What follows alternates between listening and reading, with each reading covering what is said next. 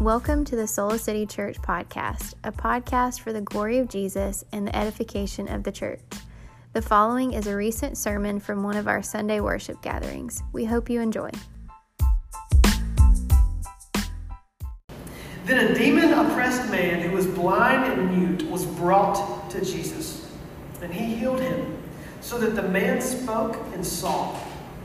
And all the people were amazed and said, "Can this be the son of David?" But when the Pharisees heard it, they said, "It is only by Beelzebul, the prince of demons, that this man casts out demons." Knowing their thoughts, he said to them, "Every kingdom is divided against itself, is laid waste. And no city or house divided against itself will stand. And if Satan cast out Satan, he is divided against himself. How then will his kingdom stand? And if I cast out demons by Beelzebul, by whom do your sons cast them out? Therefore, they will be your judges." But verse 28, "But if it is by the Spirit of God that I cast out demons, then the kingdom of God has come upon you. Or how can someone enter a strong man's house and plunder his goods unless he first binds the strong man? Then indeed he may plunder his house.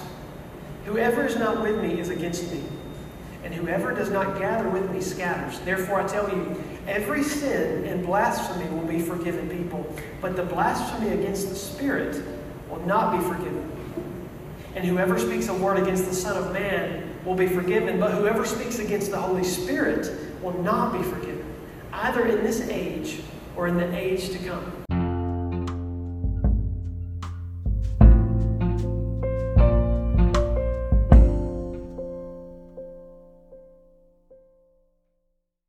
The kingdom of God is a kingdom of the Holy Spirit. When Matthew tells us over and over and over again that the kingdom of God is at hand in the person of Jesus, we can recall an Old Testament prophecy where we see that God's servant, namely Jesus, would be filled with the Spirit. We just read that in Isaiah chapter 61 that Matthew quotes. He says this, "The Spirit of the Lord God is upon me." We can read it as Jesus saying that the Spirit of the Lord God is upon me because the Lord has anointed me to preach good news to the poor. He sent me to bind up the brokenhearted, to proclaim liberty to the captives, the opening of the prison to those who are bound, to proclaim the year of the Lord's favor and the day of vengeance of our God, to comfort those who mourn. So, because Jesus was filled with the Spirit, this is what that means for him. The Spirit of the Lord is upon Jesus because the Lord has anointed Jesus with the Holy Spirit to do these things that I'm listing, to comfort those who mourn, to grant those who mourn in Zion, to give them a beautiful headdress instead of ashes. This is Isaiah 61. To give them this oil of gladness instead of mourning, a garment of praise instead of a faint spirit. And they will be called oaks of righteousness. The Spirit of the Lord was upon Jesus for the sake of the Lord using Jesus in the power of the Spirit to see these realities come to pass. And in Matthew 3, Jesus is baptized by John. And every record we have of that baptism records the moments after he came out of the waters and the Spirit descended upon him like a dove. I don't know if that was like physically you could see that visibly, or if it was like a spiritual thing that only those who had insight to see could see. But Jesus was baptized and he was filled with the Spirit, and the Spirit descended from heaven onto him as a spirit, just like a dove would. And as Jesus is walking the earth and going from town to town preaching, the Scripture says that he was healing and he was teaching the things of the kingdom. His ministry is a ministry in the power of the Spirit. The kingdom of God is the kingdom of the Spirit. In Matthew 12, Jesus references here that we just read, he references the exorcism that he performs on the man as occurring in the power of the Spirit of God. Verse 28, we saw that. Verse 28 says, "If it is by the Spirit of God that I cast out demons," and the way he frames the question is for the sake of showing us that this is the power of the Spirit of God that I cast out this demon. Interestingly, Jesus does not legitimize his ministry or his ministry by his identity here. That he is the Son of God, which he could have done. But instead, he identifies his ministry and the validity of his ministry by the presence of the power of the Holy Spirit. What does this tell me? It tells me that the kingdom of God is the kingdom of the Spirit of God. With Jesus, I can say that if the Spirit of God cast out demons in this particular passage, if the Spirit of God is who does that, because that's what Jesus is communicating to us, that the Spirit cast out the demon here. The demon-oppressed man is free from all that holds him in bondage because of the Holy Spirit and the ministry of the Holy Spirit through Jesus. If that is true, then just as Jesus says that the kingdom of God has come upon you, to those who are listening, the kingdom of God has come upon us. If this is what is true about this passage. What Jesus accomplishes on the cross is applied to us through the Spirit. The kingdom of God is at hand means that what Jesus has done has been applied to us through the Spirit. Some of those things are new birth. We know that. We are dead, but God made us alive through Christ, right? So that is applied to us through the Spirit. What happens on the cross is something that Jesus accomplishes. But how we experience that is through the application of the Holy Spirit. If we have the Spirit, He applies the truths and the promises of God to our life. We're blind, but God gives us eyes to see, to taste, to worship God. I love Philippians chapter 3, verse 3. I want to turn there really quickly. If you have your Bible, you don't have to. Philippians 3.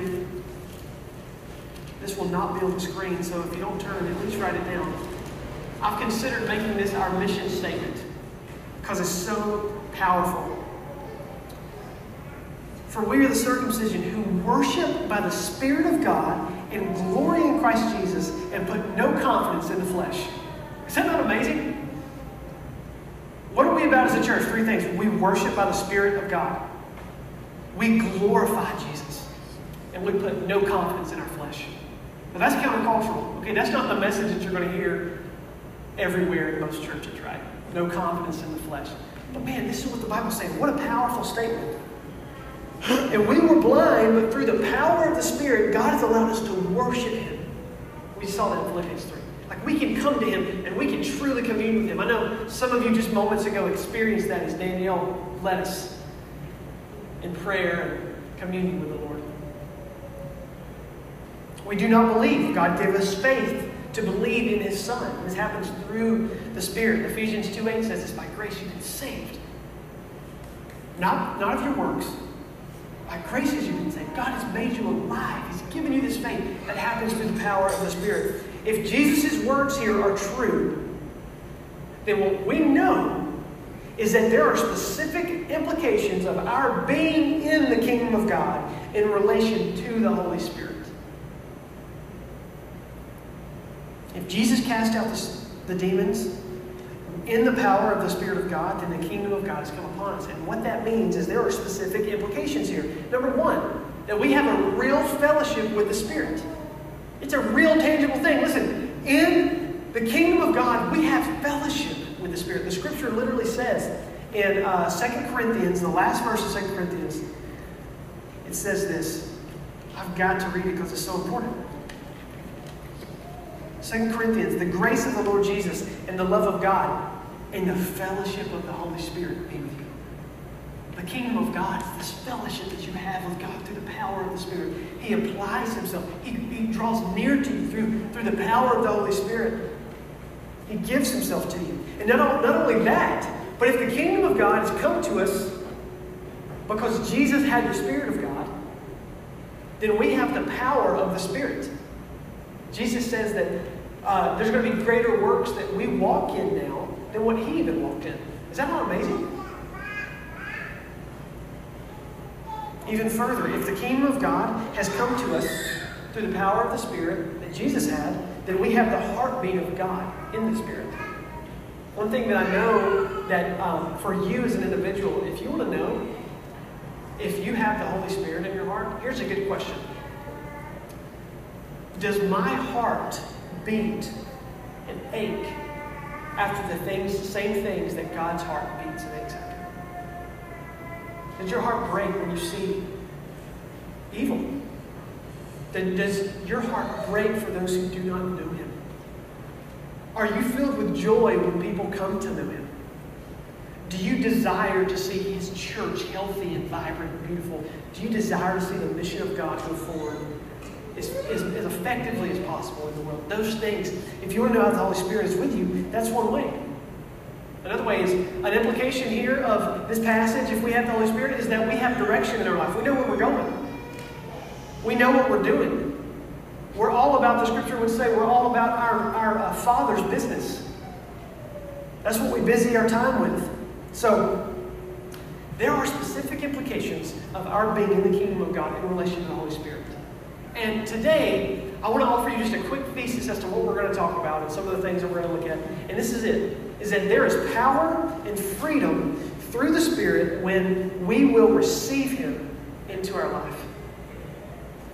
There is power and freedom through the Spirit when we receive Him into our life the way He desires to be received. So I want to look at those two things. Number one, I want to start with freedom. The freedom we have in the kingdom of the Spirit. What that looks like for us, and specifically in relation to this passage. And the second thing I want to look at is the caution of the kingdom of the Spirit. What the caution, like why we should be cautious and what we should see when He's talking about this blasphemy of the Holy Spirit, which is very nerve-wracking for me. I remember a season of my life where this passage haunted me. Oh no, I'm going to blaspheme the Holy Spirit. You know, I want to provide clarity here. I want to finish with showing you the power that we walk in as Christians now. So the number one thing, the freedom we have in the Holy Spirit. Look at verse 29. Verse 29 says, "How can someone enter a strong man's house and plunder his goods unless he first binds the strong man? Then indeed he may plunder his house." What is he saying with this particular reference? Well, number one, he's showing us here that this accusation that the Pharisees and the scribes are bringing against Jesus, that he is exercising these miracles in the name of Beelzebul, in the name of demons, in the name of Satan himself, is a total fallacy. It's wrong. It's illogical. And it's illogical because how can Jesus cast out a demon if the demons are ruling Jesus? It doesn't make sense. But instead, what we see here through his use of this particular metaphor and analogy is the kingdom is breaking in. And this kingdom breaking in was a kingdom of freedom from demonic strongholds. Jesus, operating in the Spirit as he cast out demons, invites us to receive this same power, the same type of freedom that he exercised in this individual's life as we believe in Jesus. As we believe in him, there is a place where God wants to take you that you have never felt more free in. Where you encounter the total freedom of the Holy Spirit, freedom from all of your bondage, all of the things that hold you captive. Because on the cross, Jesus rendered the enemy powerless. This is what Colossians chapter 2, verse 15 says. It says that he disarmed the rulers and the authorities, and he put them to open shame by triumphing over them in Jesus. The demons had no control over what Jesus was going to do. The demons had no power over anything that Jesus said was so. Through the power of the gospel that is applied to us through the Spirit, we can be free from demonic strongholds, guys.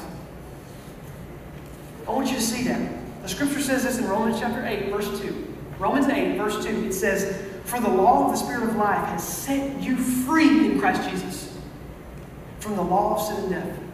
You've been set free. The scripture says, "Whom the Son sets free is free indeed." We saw that when we were going through the book of Exodus. 2 Corinthians 3, verse 17 says this, "Now the Lord is Spirit." So the Lord is Spirit, Spirit of God. And where the Spirit of the Lord is, and the scripture says we have the Spirit, 2 Corinthians 3 says, "Where the Spirit of the Lord is, there is freedom, and freedom indeed." That is life with God now. And I want to break it down into two ways here. There is freedom in our bodies, in our physical bodies.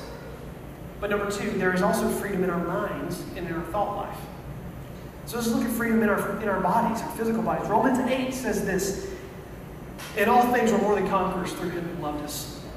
I'm sure that neither death nor life, nor angels nor rulers, nor anything here present or things to come, physical or unphysical or spiritual, nor powers, nor height, nor depth, nor anything in all of creation, physical creation, spiritual creation, all of it. Nothing will be able to separate us from the love of God. Where Satan had complete control over us, he was rendered powerless through the power of the Spirit. We see that here. The Spirit of God cast out the demons. He has the power. Ephesians chapter 2, verse 2 says that before Jesus saved us, we followed the course of this world. We followed the prince of the power of the air, the spirit that's at work in the sons of disobedience. So what we're seeing here is that Satan had total dominion over those who did not know Jesus. But when we experience the power of the gospel in our life, he frees you from all of that because he has no power over the Spirit of God. He has zero say-so in the kingdom of God. He is the snake whose head has been crushed by the foot of Jesus. Have you experienced that? Is that your reality? Even further, 1 John 5 says this, that we know that we are from God, and the whole world lies in the power of the evil one. Apart from the gospel, the whole world lies in the power of the evil one. Everything that you see in creation, its brokenness is because it is underneath the power of Satan. But in the gospel, we are from God. We are the ones who have freedom from that particular dominion and rule and oppression and dictatorship. We are free to a better kingdom, a more beautiful kingdom. Jesus Christ and Him crucified. He frees us from that. And there's nothing physically that can hold us back. Now listen, we may not experience all that now. There are things that plague us. Physical ailments that plague us. But let me tell you, Paul, in Romans chapter 8, says that, listen, we are being slaughtered all the day long. We should be regarded as sheep who are being led to the slaughter. That is our life. But that is not ultimate reality for us. Though we may carry sickness in our bodies, though we may carry disease, though we may carry horrible scenarios and situations. I tell you, when you leave America and you go to other nations across the world, what you quickly realize, specifically in the third world countries, is that when people die, they die really bad, harsh deaths. Like it's not simple, like you just fade away in sleep. Like most people, when they go out hard. And that is our experience here in the world. But this is what we know through the gospel, is that is the ultimate for us. That we have freedom in our bodies. And one day, Jesus is going to say, all creation is going to be renewed. He's going to come back. He's going to renew all that we see. And that's going to include our physical bodies. It's going to include all that you are, an entirely new creation. But not only do we have freedom in our physical bodies, but we have freedom in our minds and thought life. And I really want to just camp right here for a second. Because I think for us in our culture, this is a very important topic. Very important what we see here.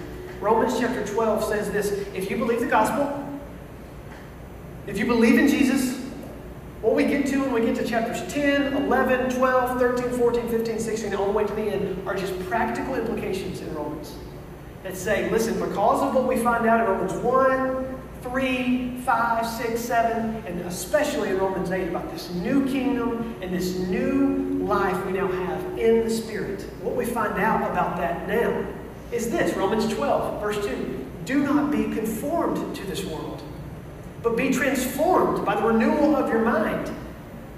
In the life of the Spirit that we now have, we are not conformed to the world. We're not held captive to the way the world thinks or the way the world acts. But now we have the freedom to be transformed completely. In all of your thought life, in your minds, to be renewed in your minds. And the scripture says here that by testing you may discern what is the will of God, what is good and acceptable and perfect.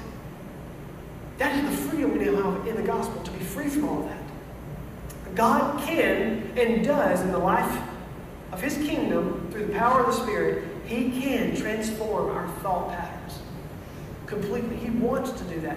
John 8, verse 44 says that Satan is a liar and the father of lies. Those who do not know Jesus, no wonder they believe some of the things they say they believe about themselves. No wonder they hate themselves. No wonder they're filled with anxiety and insecurity and depression and everything in between. But in the kingdom, this is not our existence. We do not have to be defined by that. And Paul says, listen, you have freedom to be free from that which holds you in bondage in your mind, in your life, in your emotional thoughts.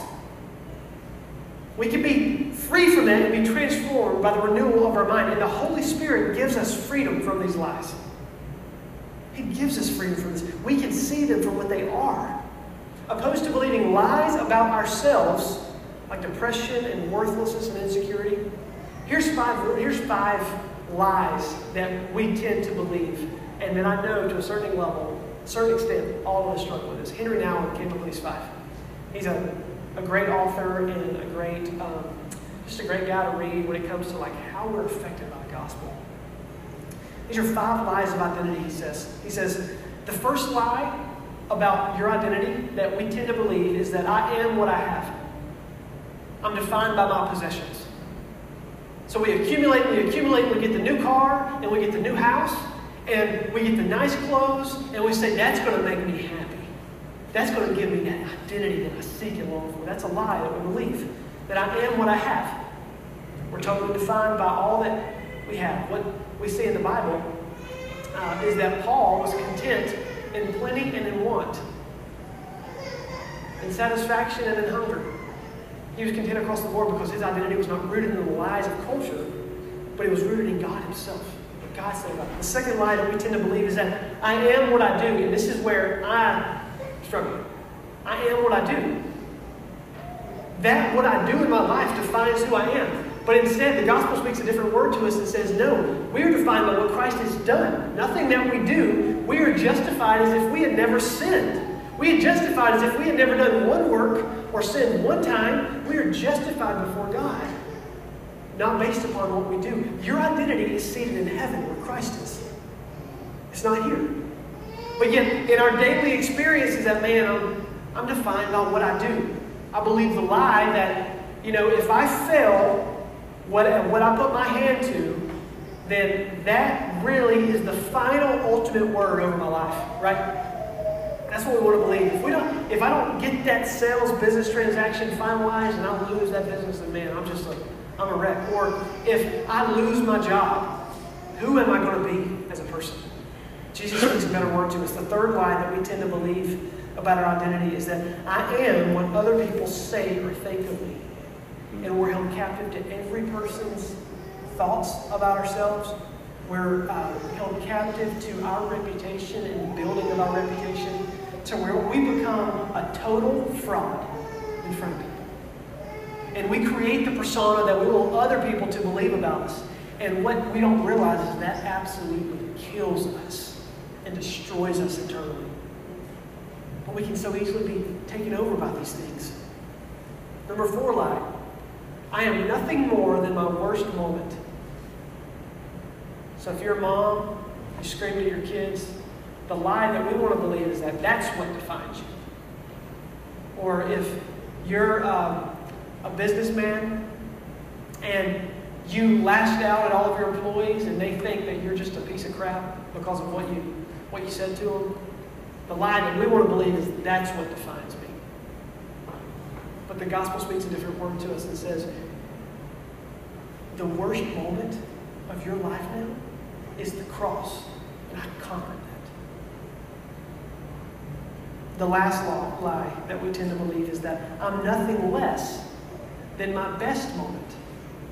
And what this causes is extreme despair and depression, because what happens in our life is we see how mediocre we really are and how ordinary life really is. And it causes us to realize that, man, we're not exceptional. In our flesh, we do not have the righteousness of God that we so long to attain to. And it causes despair. And it causes depression. It causes anxiety as we seek to have a much better moment than the first. But the gospel speaks a different truth to us.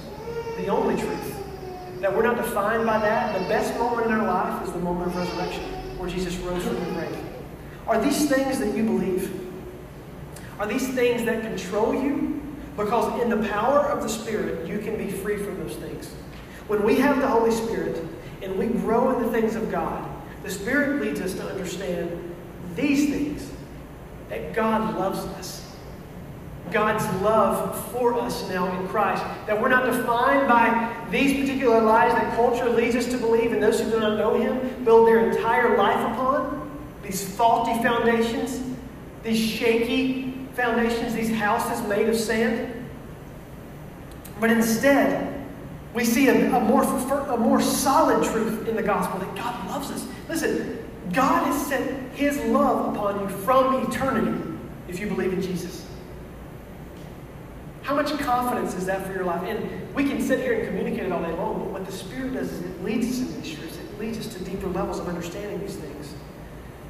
The Spirit leads us to understand our redeemed nature.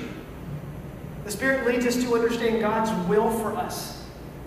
That He has a better plan in store for us. You know, this past January, we were going through Abraham, right? So in January, we went through Genesis for about a month and just looked at some of the high points of what was happening in Genesis. And man, I was totally just impacted by that in a major way. So much so that, like, for me, it really led me to talk with Jesse and consider selling our house because of how much more we understood the fact that we're sojourners. Like, I put so much hope in the things that I have. So listen, my life is not about those things. My life is about this sojourning. This journey to the promised land one day that I'm going to experience like Abraham was. He was sojourning to a place to where he was going to experience the promise that God had given him.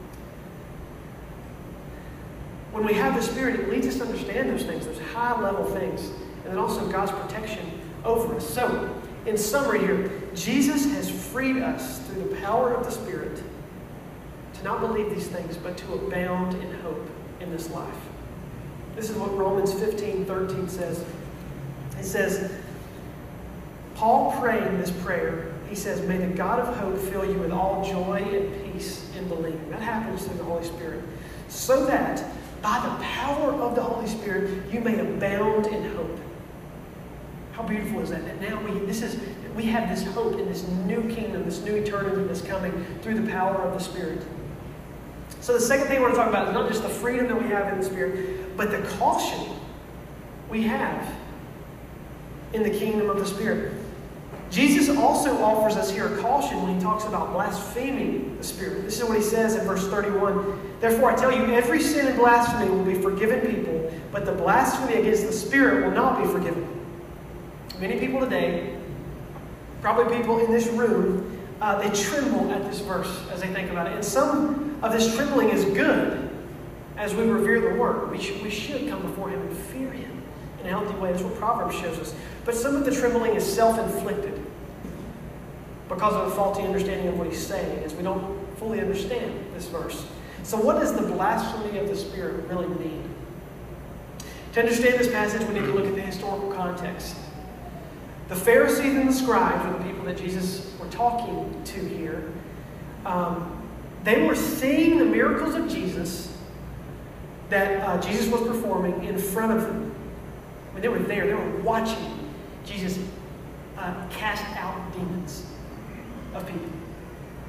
And they were attributing Jesus' work to Satan himself. They were looking the Son of God in the face and telling him that he was the devil. Okay? That's what they were doing. That's what Jesus is approaching here. And we know from this passage and others that their slander of the Son of God did not just happen one time. Okay? Rather, they were so hardened against Jesus and against Jesus' kingdom, they were so hardened against him that they continued to slander and slander at every opportunity that they received. And the scribes knew the Scriptures. They were to be God's people, but they did not know God. And further, they rejected him. R.C. Sproul says this about this passage. I think it's very helpful. He says, when people know the Scriptures well, they are associated with Christianity and yet not only fail to recognize Jesus as Messiah, but also openly reject him. Those people are standing on perilous ground. They were blaspheming the Holy Spirit. So what do we do with this passage? Number one, be encouraged that if you are worried that you have blasphemed the Spirit, you're not guilty of this sin. If you're sitting here filled with worry and filled with anxiety, that, man, have I blasphemed the Spirit? Have I blasphemed Him? You are not guilty of the sin. He who blasphemes God to avoid forgiveness, to the extent of avoiding forgiveness, is hard-hearted and doesn't know that he has done so. The level of sin here that we see here is so evil and so deep and so on a level of no return that he is not privileged forgiveness because he doesn't want it. And if you stand here today and you say, oh Lord, please let this not be me, then it is not you. But also this passage does not lead us to believe that God's forgiveness offered in Christ is conditional. Some's forgiven and some's not forgiven. No, this passage should believe us and show us that they never had the Spirit to begin with, and they have rejected God Himself. They never had Him. They never actually possessed the Spirit. So because of this, let me just say this. Let us tremble underneath the hand of God as we think that we could see a work of the Spirit as the Pharisees did and not turn to Him and profess Him as Lord. Let us tremble at that. We live in an area where the culture creates many who blaspheme the Spirit. These are people who know the works of God and they have seen them. They have seen God move. They're individuals who grew up in the church. They watched people come to Christ. They watched Jesus do amazing works in their midst. They're individuals who have journeyed across the world on short-term mission trips, and they've seen God at work in amazing ways, in ways that Jesus, in Jesus' day, didn't even see.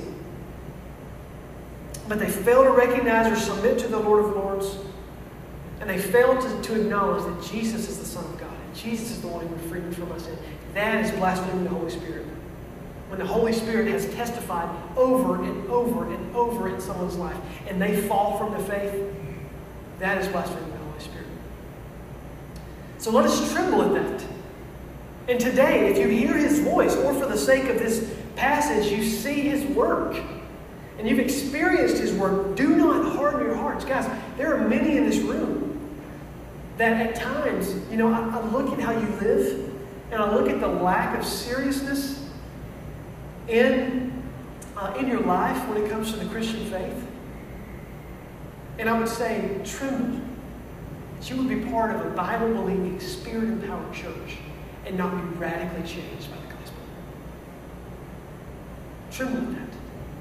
This is God's grace on your life. This is God's grace that here we are right now. And here we are talking about the Scriptures and diving into them. And we're not trying to be pretty and fancy, but we're just reading it for what it is. And the Spirit of God is being laid bare before your eyes. Let us not harden our hearts to that. But let us run to Him, the author, the finisher, and through the power of the Spirit, believe upon Him like we never have in our life. And we can be sure that we have not blasphemed Him. Repent today and turn to Christ. Let us not be those who have seen great moves of God and have remained nominal in our faith and continued in rebellion. But let's move past that. And let's move into deep communion through the power of the Holy Spirit. So the last thing I want to say is that we have a mission in the kingdom of the Spirit. We have a mission. If we have the Spirit through the gospel, we should set our minds on the things of the Spirit. We should live in this reality to where we're communing with God on a regular basis. How we fulfill 1 Thessalonians, it says, pray without ceasing, is through the power of the Holy Spirit. God dwells with us now. We can walk every day abiding with Him. How we abide in John chapter 15 is in the power of the Holy Spirit. And we should set our minds on the things of the Spirit every day. We are not defined by a temporal reality anymore. There was a time before you knew the gospel where legitimately you were going to die and be forgotten. But not in the gospel. Not in Christ. We are part of a new kingdom. We don't have to live for the temple, but we can set our mind upon the things of the Spirit, the things that we know to be true for us for all eternity. Romans 8:5 says, but live according to the Spirit and set your mind on the things of the Spirit. So we should set our minds on the things of the Spirit, but also we should walk in the power of the Spirit. Time would fail me to testify to you of all of the work that God is doing throughout our city, throughout the world. And if we would have ears attentive to that work, we would see that God is in our midst. He's doing great things. The Scripture says in Romans chapter 15, it says, I will not venture to speak of anything except what Christ has accomplished through me, to bring the Gentiles to obedience by word and deed, by the power of signs and wonders, by the power of the Spirit of God, so that from Jerusalem and all the way around to Illyricum, I have fulfilled the ministry of the gospel of Christ. Literally, our life now in Christ is this new mission to where God is using us and empowering us to go take the gospel through proclaiming it, through word, through deed, through signs and wonders, through the power of the Holy Spirit to all of the world, that every person would bow at the name of Jesus one day. And that's what God is calling us into, a type of life. God is calling you into a life of spiritual power. I can say that with confidence. So let's walk in the power of the Spirit. Let's wake up every morning and say, Jesus, fill me with your Spirit and use me. This is the promise we have in Acts chapter 1, verse 8. That Jesus is going to the right hand of the Father, and now you will receive power to be witnesses when the Holy Spirit has come upon you. And you will witness in Jerusalem and Judea and Samaria and to the ends of the earth. Everywhere that we can go will be underneath the supremacy of Christ. And when we walk in the Spirit, that reality comes to fruition right here and now. So you can wake up tomorrow. You can leave here and pray before you go out the doors. You can set a trajectory for the rest of your life to where all that you do is done in the power of the Spirit. Galatians chapter 3, verse 5 says that if we believe the gospel, we are filled with an unending fountain of the Holy Spirit. If you believe in Him, you will have Him. And you can walk in the power of the Spirit. And as we close, I want to just highlight a couple things of what I believe walking in the Spirit really means for us. And the first one I would say this is that walking in the Spirit is being on the front lines of good triumphing over evil. Leslie Newbegin has this quote. It's my favorite quote. I've shared it before. That missions is nothing other than the desire to abide with Jesus on the front lines of good triumphing over evil. That's the Christian life now. That's the mission of God. It is saying, I know where you're at, and you're on the front lines of where your kingdom has not been professed and proclaimed, and I want to go there because I will have more of you right there. That is what walking in the Spirit looks like today. Let me tell you, if your life doesn't have the margin to be where Christ has not been named or believed on in our city, then you should reevaluate things. You should look at your life and say, Jesus, I believe that your Spirit leads us to those who do not know you. So lead me there. Pray that, and He will, and He'll show you what that looks like for you. And one particular framework I want to offer us as we close is Micah 6:8. Many people know this verse, that all of these truths about the gospel, Micah chapter 1 through 6, we see it's just full of just truth and glory and beauty, what God's going to accomplish through Christ. And then when we get to Micah 6:8, he asks the question, he says, and because of all of these things, what does God require of you? What does He require of you? To love mercy, act justly, to walk humbly with your God. So let's think through that paradigm. To do justice. God's heart breaks for that which is broken in the world here. Walking in the Spirit for you looks like you going to the areas where you can right that which is wrong. One of those specifically that is on our, before us at all times is caring for the marginalized people of our society. Caring for them. Being among them. Jesus was among those people on a regular basis, whether it be illegal immigrants, whether it be the poor, whether it be the homeless, whether it be oppressed minorities, or whatever that is. Caring for them. Seeking their welfare. But number two, mercy. Walking in your life in areas that God wants to do an amazing work. Caring for people. Taking care of needs. Feeding people. Opening up your home to hospitality. Those type of things. And walking humbly. The last thing about walking in the Spirit is seeing and understanding that God wants to take your humble walk, your simple walk. He's not wanting to transform anything. He's not wanting you to do anything extra, but to take your everyday reality and leverage it for the kingdom of God.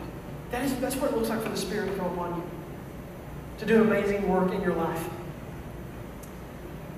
And ultimately, walking in the Spirit is simply worshiping Jesus with your life.